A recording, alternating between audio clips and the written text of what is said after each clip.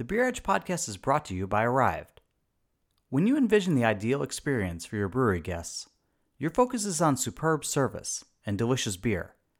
Point of sale is just a transactional formality to their visit. What you need is a point of service. Arrived is the only mobile, flexible, customizable point of service system designed specifically for craft breweries. It adapts and grows with you on premise and online. Your staff will love the simplicity. Your managers will love the world-class support team. Your guests will love the seamless ordering experience and probably order more beer because of it. Save time, money, and headaches with Arrived. The pandemic has been a weird experience for everyone. Everything suddenly stopped. Things went quiet. We became trapped in our homes for months on end. Even for the most stable among us, the experience was unsettling. For my guest today, the pandemic was anomalous in an entirely different way. Newly returned to the U.S. after more than a decade living abroad, writer Joe Stang and his 2 children moved to a family farm in rural Missouri and then found themselves sort of stuck there as COVID hit. After years in bustling, major international metropolises, his life became about quietly homebrewing in a barn and helping his kids deal with school via Zoom. Joe is one of my favorite people in the beer world. He's a writer's writer. Clever, smart, thorough, and thoughtful. At times intense, focused, but also given to a sort of knowing humor. He's an entirely enjoyable drinking partner. And while Joe is serious about beer, dedicated to it in a way that is not just ephemeral or about the alcohol or the scene, he also knows its place and not to take it too seriously.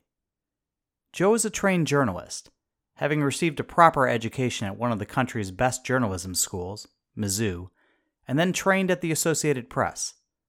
And while his background provided him with a solid foundation on which to build his freelancing and writer career, it was his wife Kelly's career that, in a roundabout way, led to his own work as a beer journalist. Kelly has long worked as a diplomat with the U.S. Department of Agriculture, helping to promote and protect American interests abroad. And her work has taken their family to Brussels, Costa Rica, Berlin, and now Bangkok.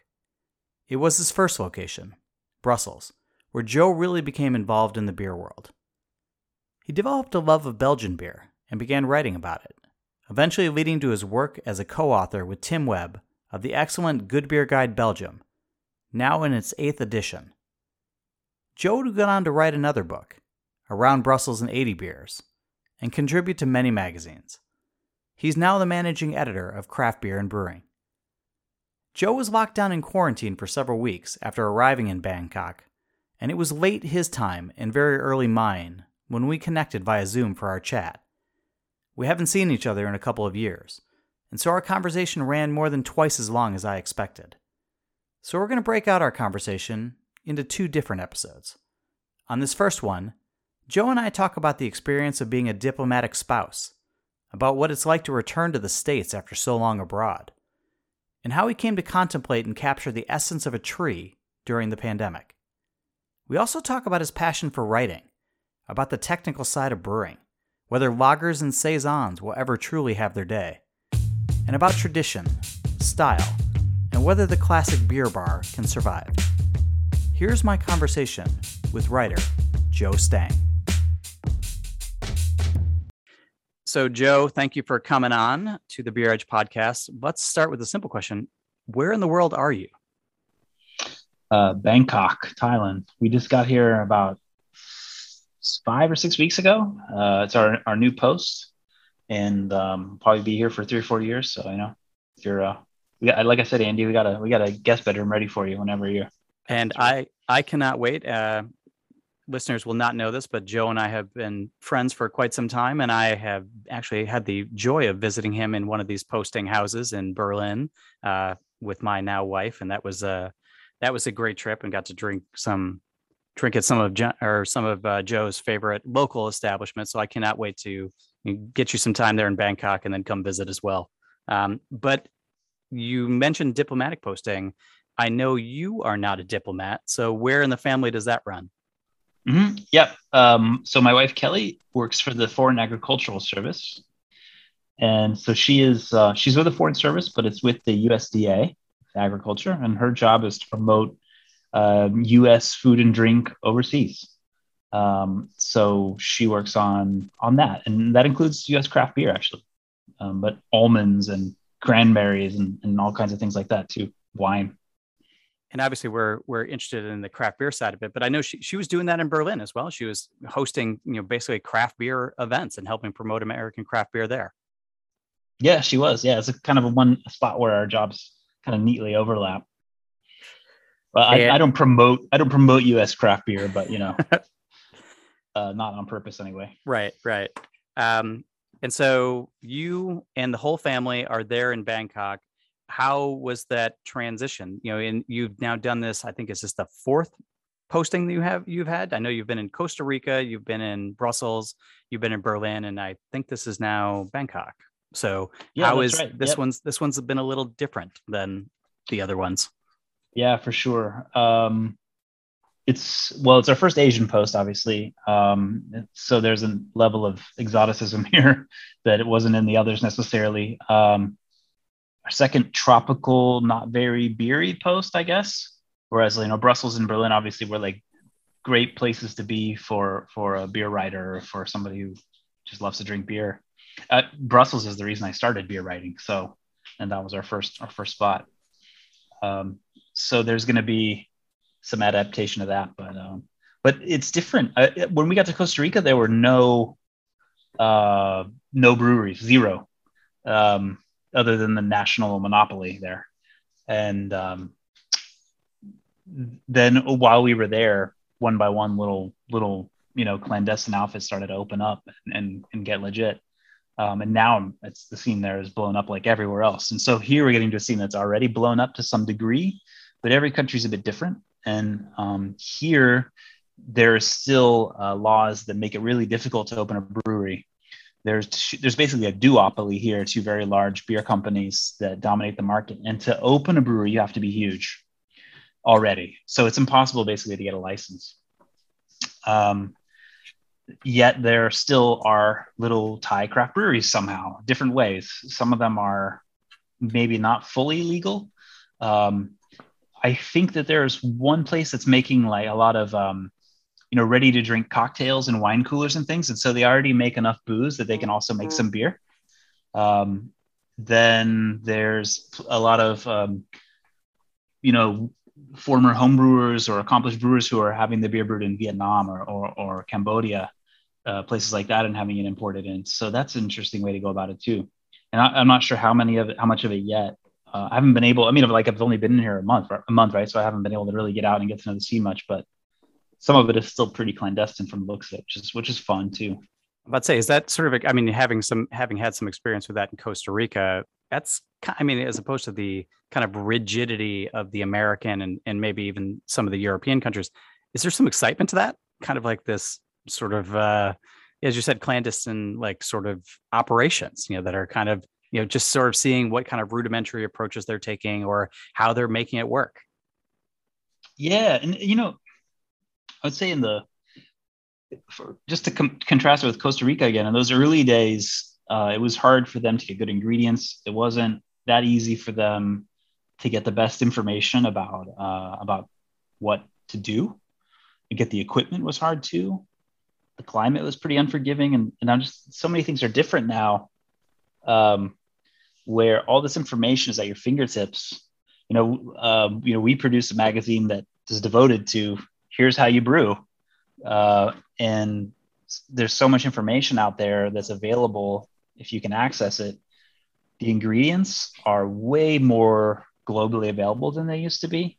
I think White Labs has a center in like a distribution center in Hong Kong. I mean, I'm looking at there's 5 or 6 homebrew shops in Bangkok, and they're getting Vireman and they're getting, you know, Omega yeast, and like it's just like this is wild. Like they can get whatever they want here if they have the money. This is, So yeah, that this was is going to totally be, different. Yeah. that was going to be one of my questions because I noted when you had gone back, you had been in your Berlin post and then, before pandemic had been moved back to Missouri where you're actually from and you were staying with, there on a farm with family. Your Instagram and your posts were a lot of here's me holding beer, sitting in the barn or in a garage homebrewing. And I was wondering, especially with your work with the magazine, which is, so focused on sort of building and recreating recipes and really digging into that technical side of brewing. Um, I was wondering, how are you going to keep that up abroad? And apparently it's now global. You can homebrew. Now, is homebrewing legal there? I think so. Mhm. I think the problem is when you sell it. Okay. And yeah, I don't think there's any problem. I mean, there's enough homebrew shops here. It must be legal. I wouldn't be that worried about it anyway. I'm diplomat. So Yeah. when I say diplomatic immunity, I have to say with a South African accent, like from Lethal Weapon 2. Anyways, yeah, so I'm looking forward to homebrewing here a lot. Actually, I can't wait till my equipment gets here. Particularly because a lot of the craft beer here is very expensive, very expensive, and we can afford it, and it's worth it to us. But at the same time, like it's kind of like hurts a little bit anyway every time, and just on principle. So I'm looking forward to sort of making larger quantities and having it on draft at home or bottling it or something, having more. And so, what limited export? I know you were first of all on a quarantine for a couple of weeks, basically in a hotel, not able to go anywhere, having to do routine testing. And then now you've sort of arrived in the middle of a lockdown, which is not the American version of a lockdown where we just kind of still all go out and do whatever the heck we want. It's a bit of different experience there, I take it. The lockdown, I think, hit just before we got here. And it was because the numbers were getting higher and higher. And then the lockdown here is all the restaurants shut.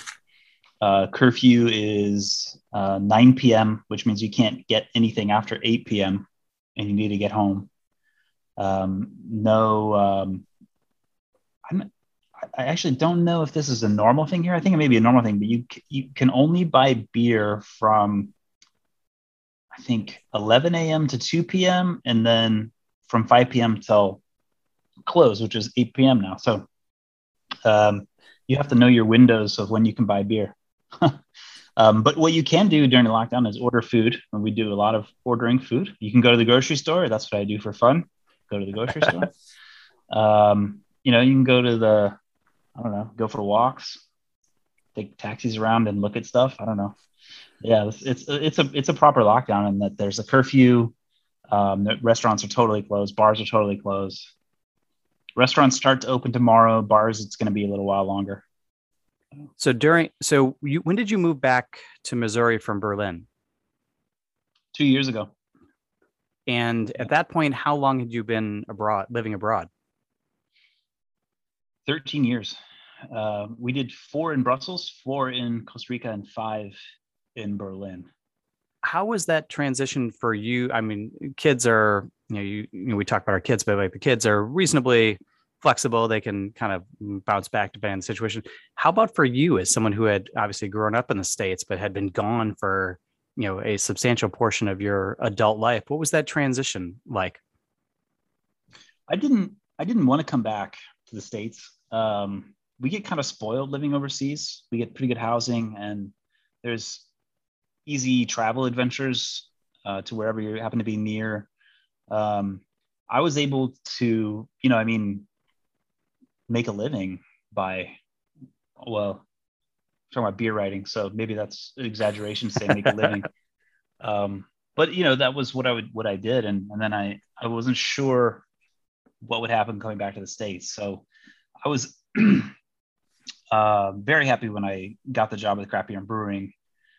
Because then it was like, wow, I'm actually going to be able to do this full time, what I love doing, and get a steady pay. That's going to be perfect. And I was also very happy about being within an hour of Busch Stadium in St. Louis. And then also very happy about our kids being in an American school for a couple of years. And it's actually the same school that Kelly went to and that her dad went to in this little small town. And it's genuinely like a really good little public school in a small town. So that was all. And plus like getting to live on a farm, that was really cool too. So it was like, okay, I can see how this is going to work out, even if it's just temporary. And thankfully also I get along really well with my in-laws. They're awesome. So that was cool too. And then also just to sort of like sweeten the deal, my father-in-law bought this ancient like 90s era Sabco brewing system, Brew Magic, which still works great. And so I got that thing working with his help, and so I was on that thing at least once a month. And that during the pandemic, that was the best, man. We put it in a tap wall with 4 taps, and we're just brewing a lot of beer and drinking a lot of beer. We had happy hour, every day at like 5 o'clock. We like whatever we did, we quit. And the kids too come up to the machine shed where we had a bar, have some, eat tortilla chips and Yeah. bad Cheetos and stuff, and drink, have a couple beers, and it was really that kept us sane. It doesn't sound like a bad way.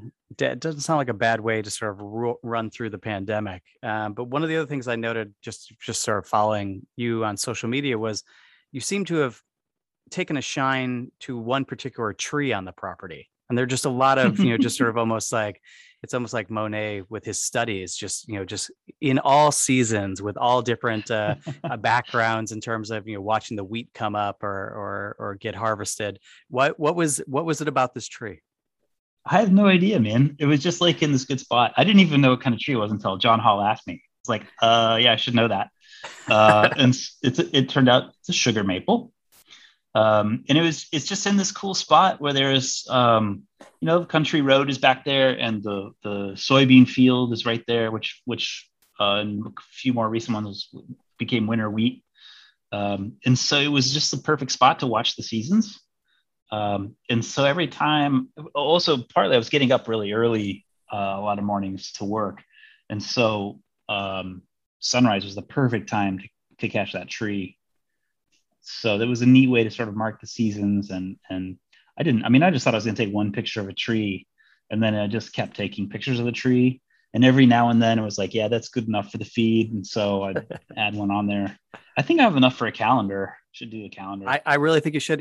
I would buy it because it was a very sort of reassuring moment of Zen whenever that would pop up in the feed, and you would just sort of see it and you just note the transition of time. And obviously things basically felt like they stood still in our lives for so long that it was nice to sort of see some part of the outside world continuing to evolve and continuing to move on. So I fully support the calendar idea. Yeah, nice. Thank you. Yeah, it's cool. It was also a nice way to break up like all the fried food and barbecue and beer pictures. There was a lot of barbecue. I like those as well. One of the things we sort of skipped over here, and for those who are listening who don't know, your background is as a trained journalist, both in education and in practice. So can you walk us through a little bit about your, you didn't always just write about beer. So talk to us about your career. Yeah, I went to journalism school at Mizzou, at the University of Missouri, the world's oldest and finest school of journalism. We have to say that. Yes, I know. I went to work for the Associated Press out of college, and worked there in the state capitol in Jeff City, and then in St. Louis for a while, and thought I was just gonna stay with them forever, and I loved it. It was great. And then met Kelly, and I also was always thinking that I would go to grad school at some point. She wanted to go to work in DC for the USDA, and I'm like, well, I wanted to go to grad school, so maybe I could go to grad school there. So that's when I went to graduate school at American University. Made some good friends there. I call them my $40,000 friends. Yeah. I don't know that I've used that degree, other than it definitely gave me perspective and shaped my mindset. I got a degree in international communications, basically international relations, kind of a media and ethics focus. And then, worked for a nonprofit called the International Center for Journalists for a while. So I was kind of back in journalism, but mostly more nonprofit world type stuff. And then during that time, she got into the foreign service, and eventually it was time to go overseas. So at some point I had to subvert my ego that I wasn't going to be the foreign war correspondent and take her along with me. It was going to be the other way around. And once I realized how cool that was, I will still get to write. I will still get to go on adventures. and this is like going to be great. So it took me a while to figure that out, but once I figured it out, it was cool. And then first post being Brussels, I did not want to write about beer. People kept telling me I should because I loved beer, and but I remembered the sports writers who I used to work with at the AP, and they were guys who used to love sports, and you could just see like it was dead in their eyes, like just the love was gone. And when I covered the Cardinals a few times just to help out, and I was like so excited, I was like, "This is awesome! This is the best thing ever!" And these guys were like, "Yeah, whatever." And so I didn't want that to happen to me with beer. So, but eventually, I just like I had some freelance editing work that dried up, and I just had to do something. So I started pitching articles, and and there was just like, "Whoa, I can sell these! This is cool." I started making money, like a little bit of money at it, and I was like, "Okay, this is cool. Like, I'm just gonna do this, I guess." It is still, thankfully, it's super fun. It's super fun. I think it's the alcohol. I think that really helps a lot. It does. It really does. It Yeah. really does. So the AP is a whole thing. It's a dip for those who don't really understand or don't know. It's not your traditional news organization in the sense of what maybe we're more familiar with the Times or the Post, or wherever you're at, the Chicago Tribune or wherever you happen to be. It's almost like a backbone of American journalism. It really provides, besides feeding a lot of content and a lot of stories to those larger organizations that either help provide context or, frankly, more these days just get run, full tilt with just maybe a change in the Associated Press versus the Atlanta Journal-Constitution in terms of the byline. But it also is kind of a different type of writing than you find maybe in other newspapers. So how did you find that sort of style, and how do you think your own writing style has evolved from that? That's a really interesting question. So you have to write fast with the AP. And it's normally it's very classic inverted pyramid style, where you get the important stuff up top and gradually less important stuff as you get further into the article, because you never know how much space whatever newspaper that's going to run the story is going to have. So you want to make it easy for them to cut. That's the whole purpose of that. And also to grab attention at the beginning, of course. So I think I still like to grab people's attention at the beginning if I can. But I've gradually gotten to indulge more in a feature type writing, which I really enjoy, more narrative style. What I really like is letting people talk in my stories and just letting them say it when I can get away with that. Just like when you're listening to a good NPR piece, I enjoy that. So I'm in a way, I'm not writing anything like I used to, but in another way, that still comes in really handy when we're on deadline. We need to do things quickly, but not too shoddily. Mm-hmm. And also there's a lot to be said for being a hack sometimes, for, just getting the work done. And I appreciate when people, I'd much rather have work, submitted more or less on deadline than to have these beautifully long pieces that, we don't have room for and it's too late. And, it's just sort of, this is largely the reason I don't write for you, I think, because that is exactly what I would provide. You're like, okay, you need 2,000 words. Here's 8,000. I don't think you should cut any of it. Also, It's 2 weeks late. Actually, it's funny about that. The length is way more flexible than I realized. And don't tell any of our writers this, but the deadline is also pretty flexible. We don't tell them that because, that we don't want them to all submit it late at the same time.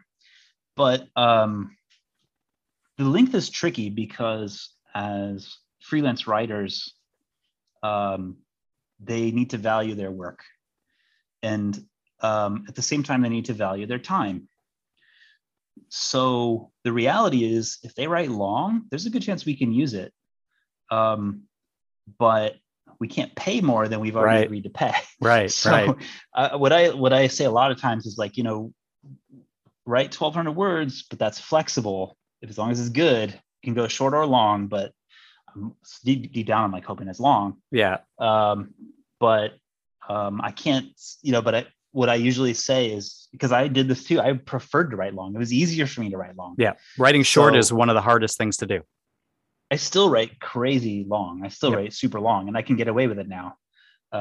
But what I tell the writers is, don't spend your precious time cutting an article just for the sake of cutting it. If you write long, send it. Mm-hmm.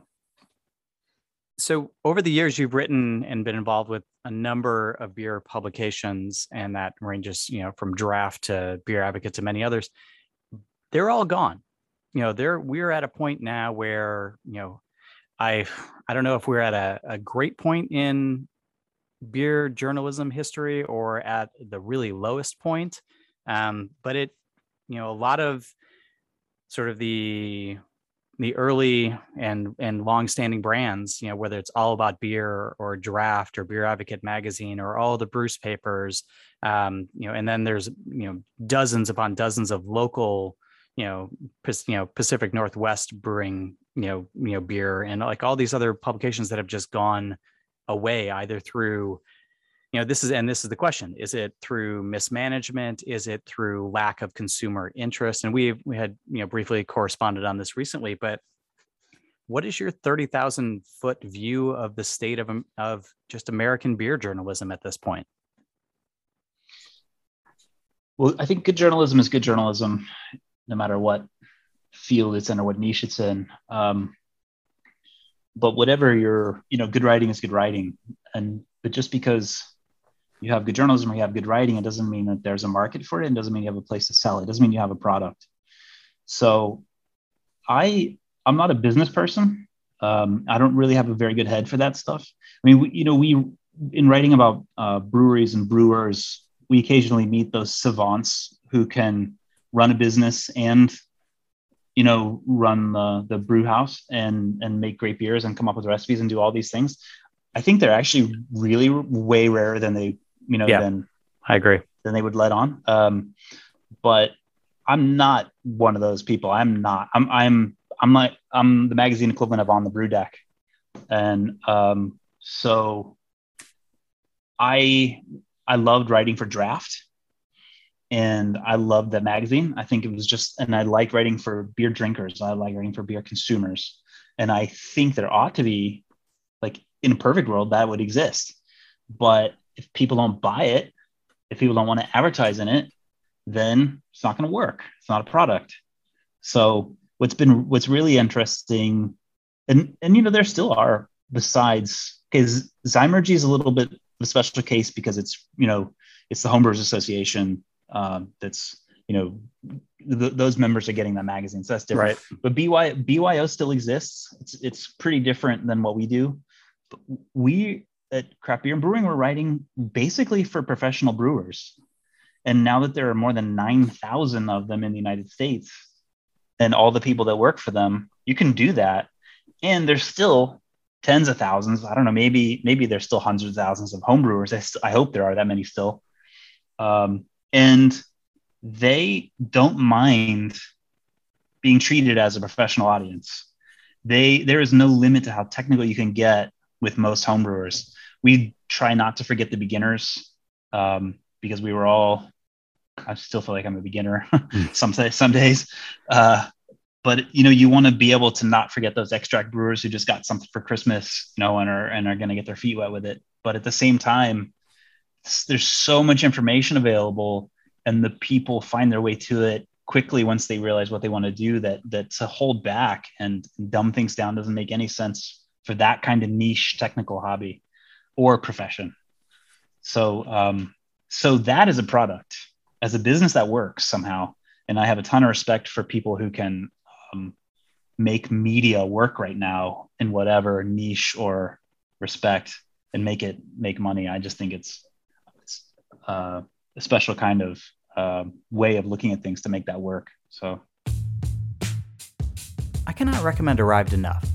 Killer customer support, affordable, ability to start tabs without holding cards, keeps track of ounces sold for state reporting, 2 different ways to report tips.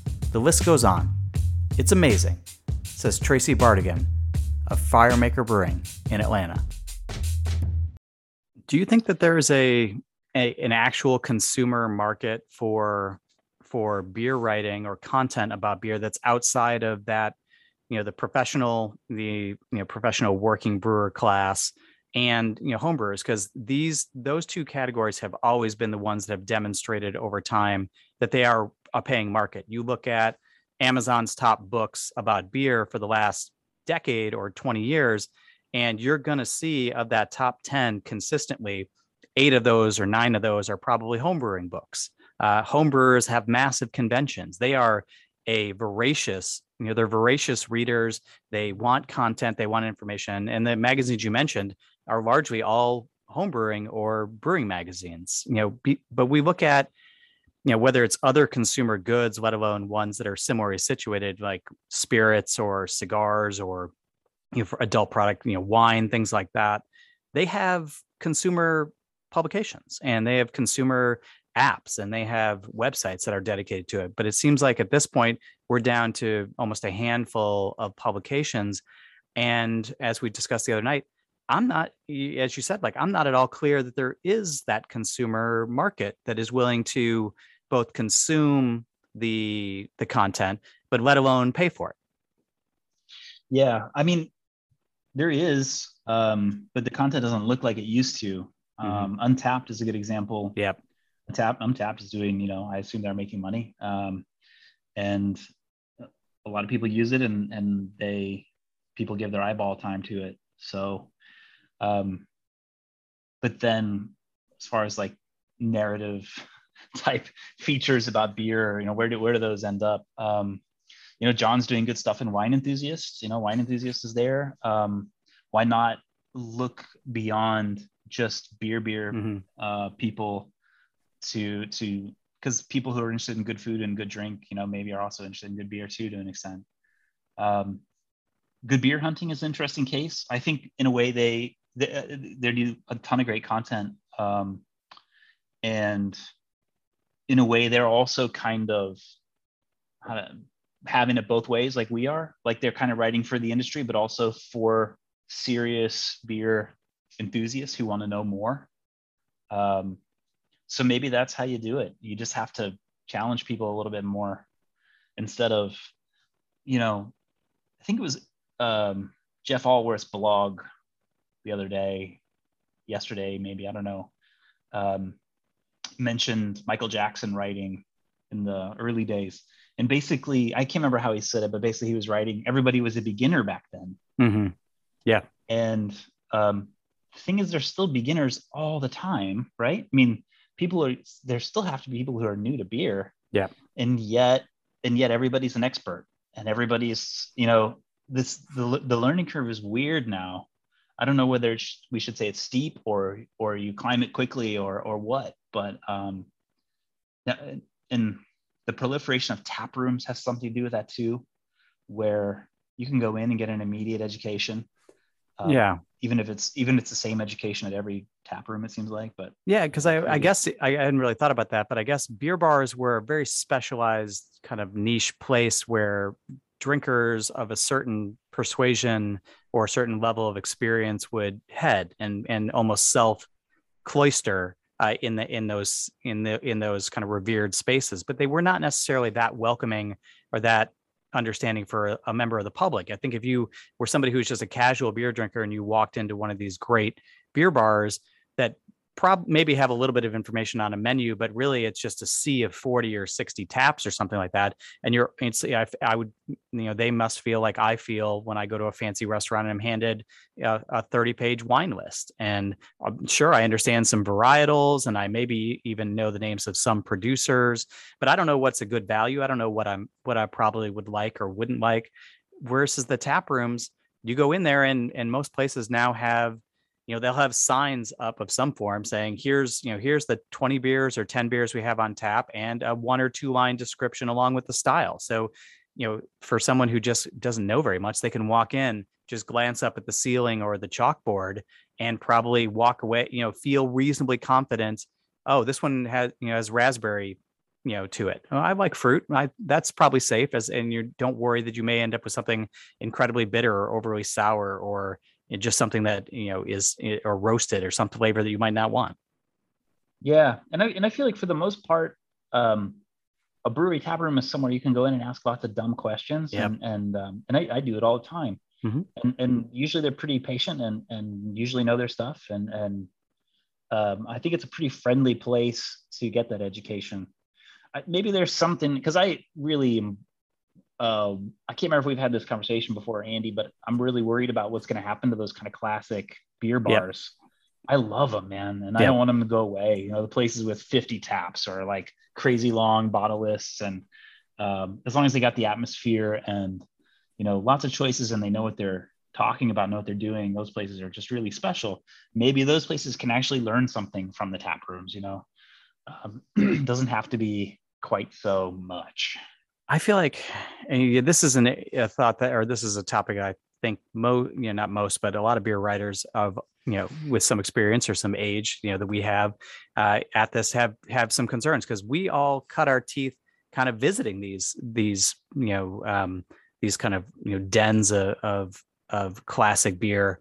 And we would use these to learn and educate ourselves. And really, there were the places to go if you wanted great beer. But now, obviously, tap rooms are plentiful almost everywhere around this country, with almost 9,000 of them, as opposed to every city had one or maybe two, if you're lucky, great beer bars. Those places feel like a different era. I mean, I was so sad recently to, John Hall played a nasty trick on me in the last 2 months, where he sent me a text out of the blue asking if I wanted to go to Denver for the closing of Falling Rock. And I desperately did, but I've got very young kids and that was going to be a challenge. Plus pandemic at that point, it started to lift a little bit. So he mentioned it casually and then never brought it up again. So I thought he was pulling, I thought he was full of it. But next thing I know, I'm having a conference call with him about some editorial stuff we're doing. And then, 2 hours, he's cool as a cucumber. And 2 hours later, up pops on my phone the smiling faces of Joe, Todd from Beer Advocate, and then a shit-eating grin of my partner John. And I kicked myself for not getting out there because, like you, I have a love of Falling Rock. I have a love of these classic beer bars. But you talk to Chris Black, the former proprietor of Falling Rock, and he will tell you he will have nothing but nasty things to say about a lot of the local brewery tap rooms, because he and a lot of others genuinely feel like they, and probably truthfully so, that they helped build American craft beer. And then, these breweries, by putting that, giving, buying kegs from upstart new places, but then it kind of turned and they were sort of left in the dust, and they kind of feel like these old hallowed halls that are rarely explored these days, and they feel antiquated. Yeah. And um, I know that he was in an expensive part of town by the ballpark Yes. too. Yeah. So there's a lot of other equations that are involved there, and to all of us who would go there once or twice a year for GABF or whatever, it was an important institution. But you need locals to go there Yep. and keep going there, and you Yep. need there's so many great local breweries, and you need all of them to want to be there too. So there's a lot going on. There's just one bar, but it was interesting to know that situation. And then, for example, go up to Fort Collins. The Tap and Handle is a really great beer bar. Still, I think they have 40, 50 taps, and still doing banging business there. Yeah. Amazing selection. Go to somewhere like DC where you have not Blue Jacket, Church Key, and the Shelter, and the places that the Neighborhood Restaurant Group is running that are just world class. So there are still great beer bars, and they're still doing well. But I think the run of the mill ones are gonna maybe go by the wayside. It's going to be interesting to see what happens to these places as we get out of the pandemic eventually, and they can really find their legs again. Some of the beer bars I've been to, anecdotally, in the past 6-8 months, as the draft beer was coming back, are not what they used to be selection wise. And I don't know how much of that. I don't know how much of that is sort of the breweries, the more bigger regional breweries and things that were ready or already there. They've got the sales reps that are in there.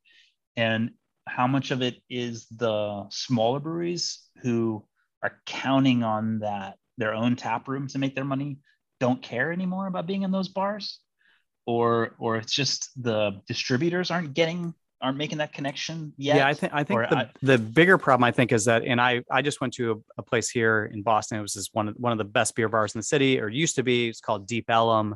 It closed during real early during pandemic, but it transitioned to a sister identity. Essentially, it's called Lone Star Taco Bar.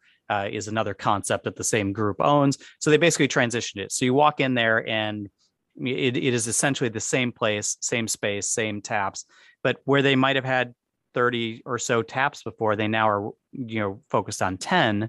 And I think a lot of that is they just don't have the pull. They don't have the consumers coming in and drinking the quantity that they did to justify having beer that sits, 40 kegs that sit, or 40 half barrels, or sixtils that sit for weeks on end, because they can't run through them anymore.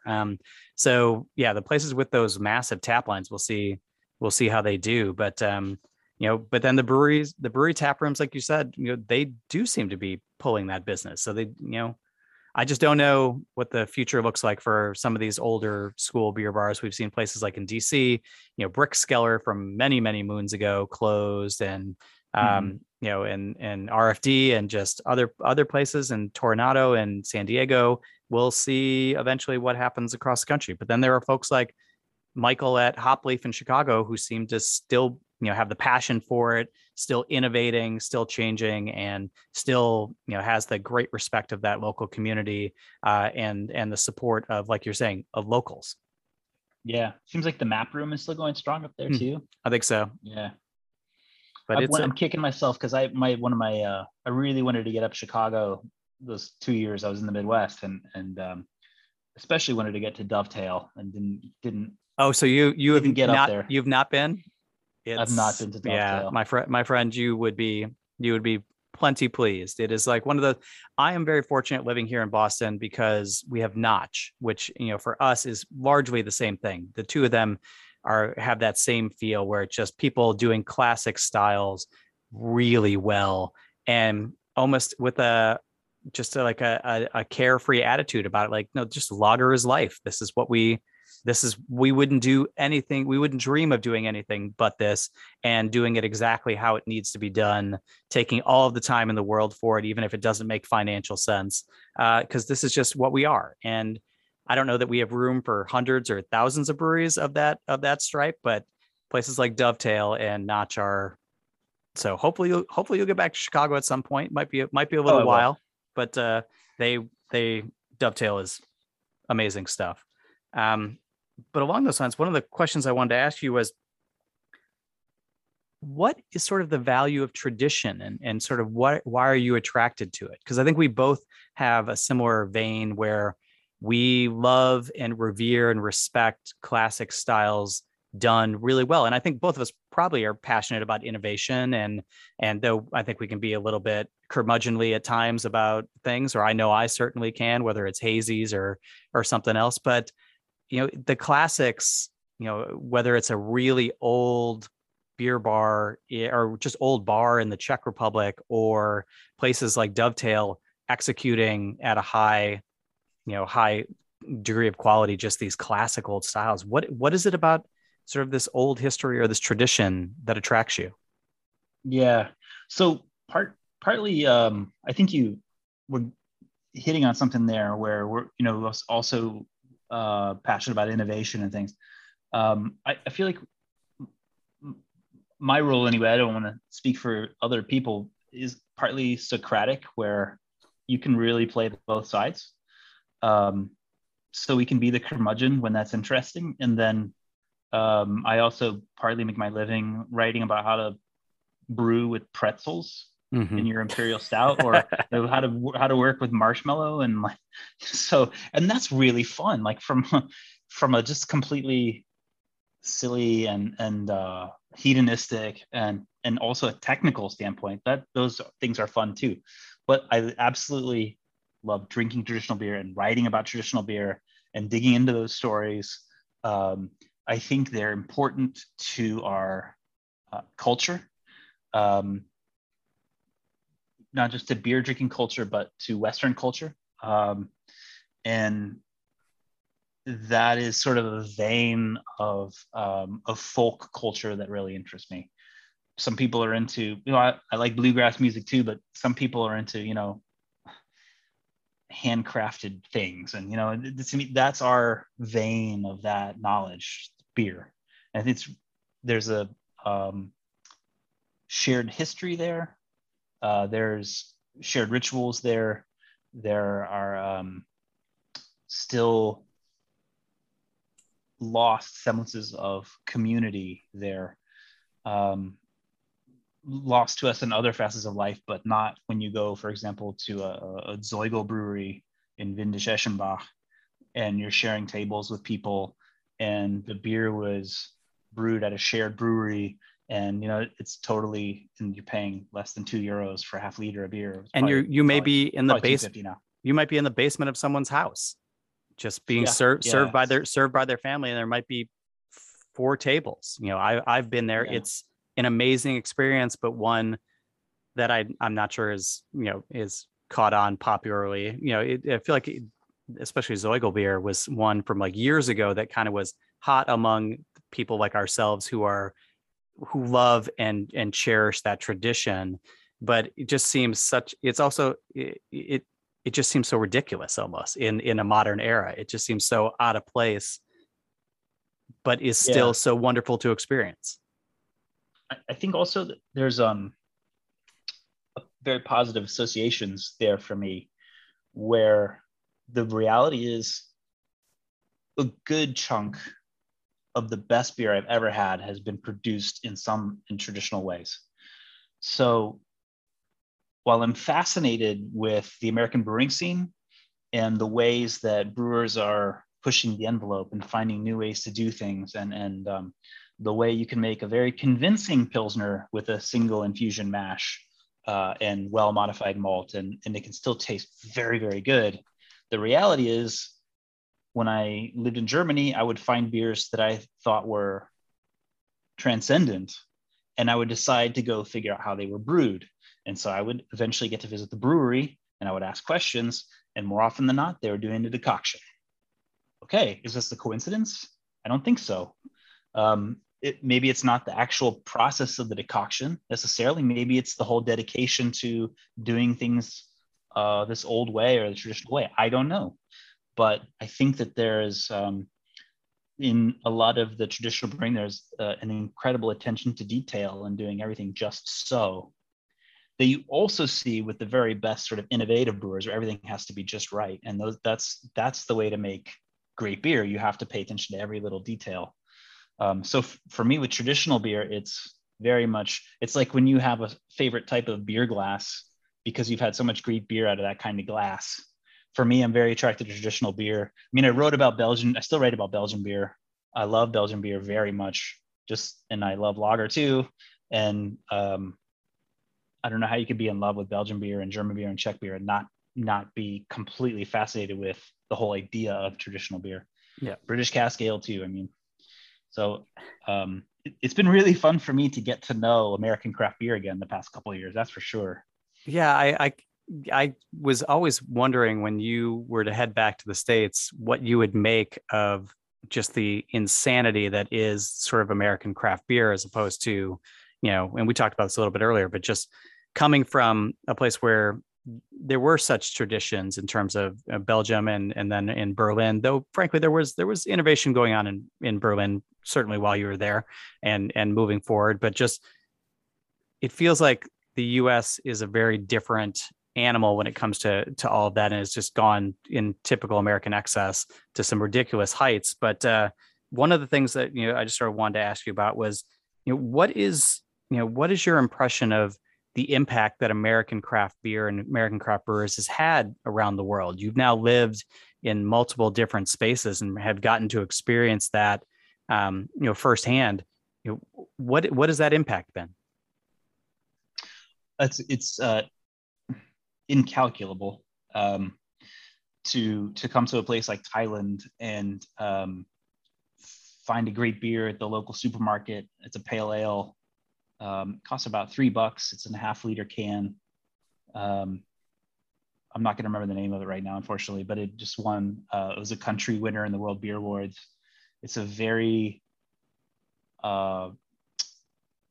canned fruit cocktail hop juicy pale ale, but it's bitter and crisp enough that you can really drink it. So I couldn't imagine finding a beer like that maybe 10 years ago. It's really hard to underestimate the influence of American craft beer on independent brewing around the world. And even in the really entrenched traditional brewing cultures like Belgium and Germany,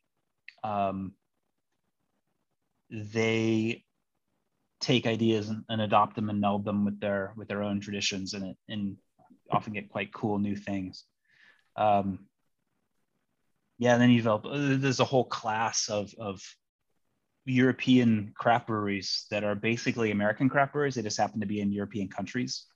Occasionally they'll remember what country they're from and do something really interesting. But otherwise they're often doing, pastry stouts and hazy IPAs and doing them pretty well. So I just know that I think the only thing you compare it to is when, Germans fanned out around the world in the late 19th century and made lager everywhere.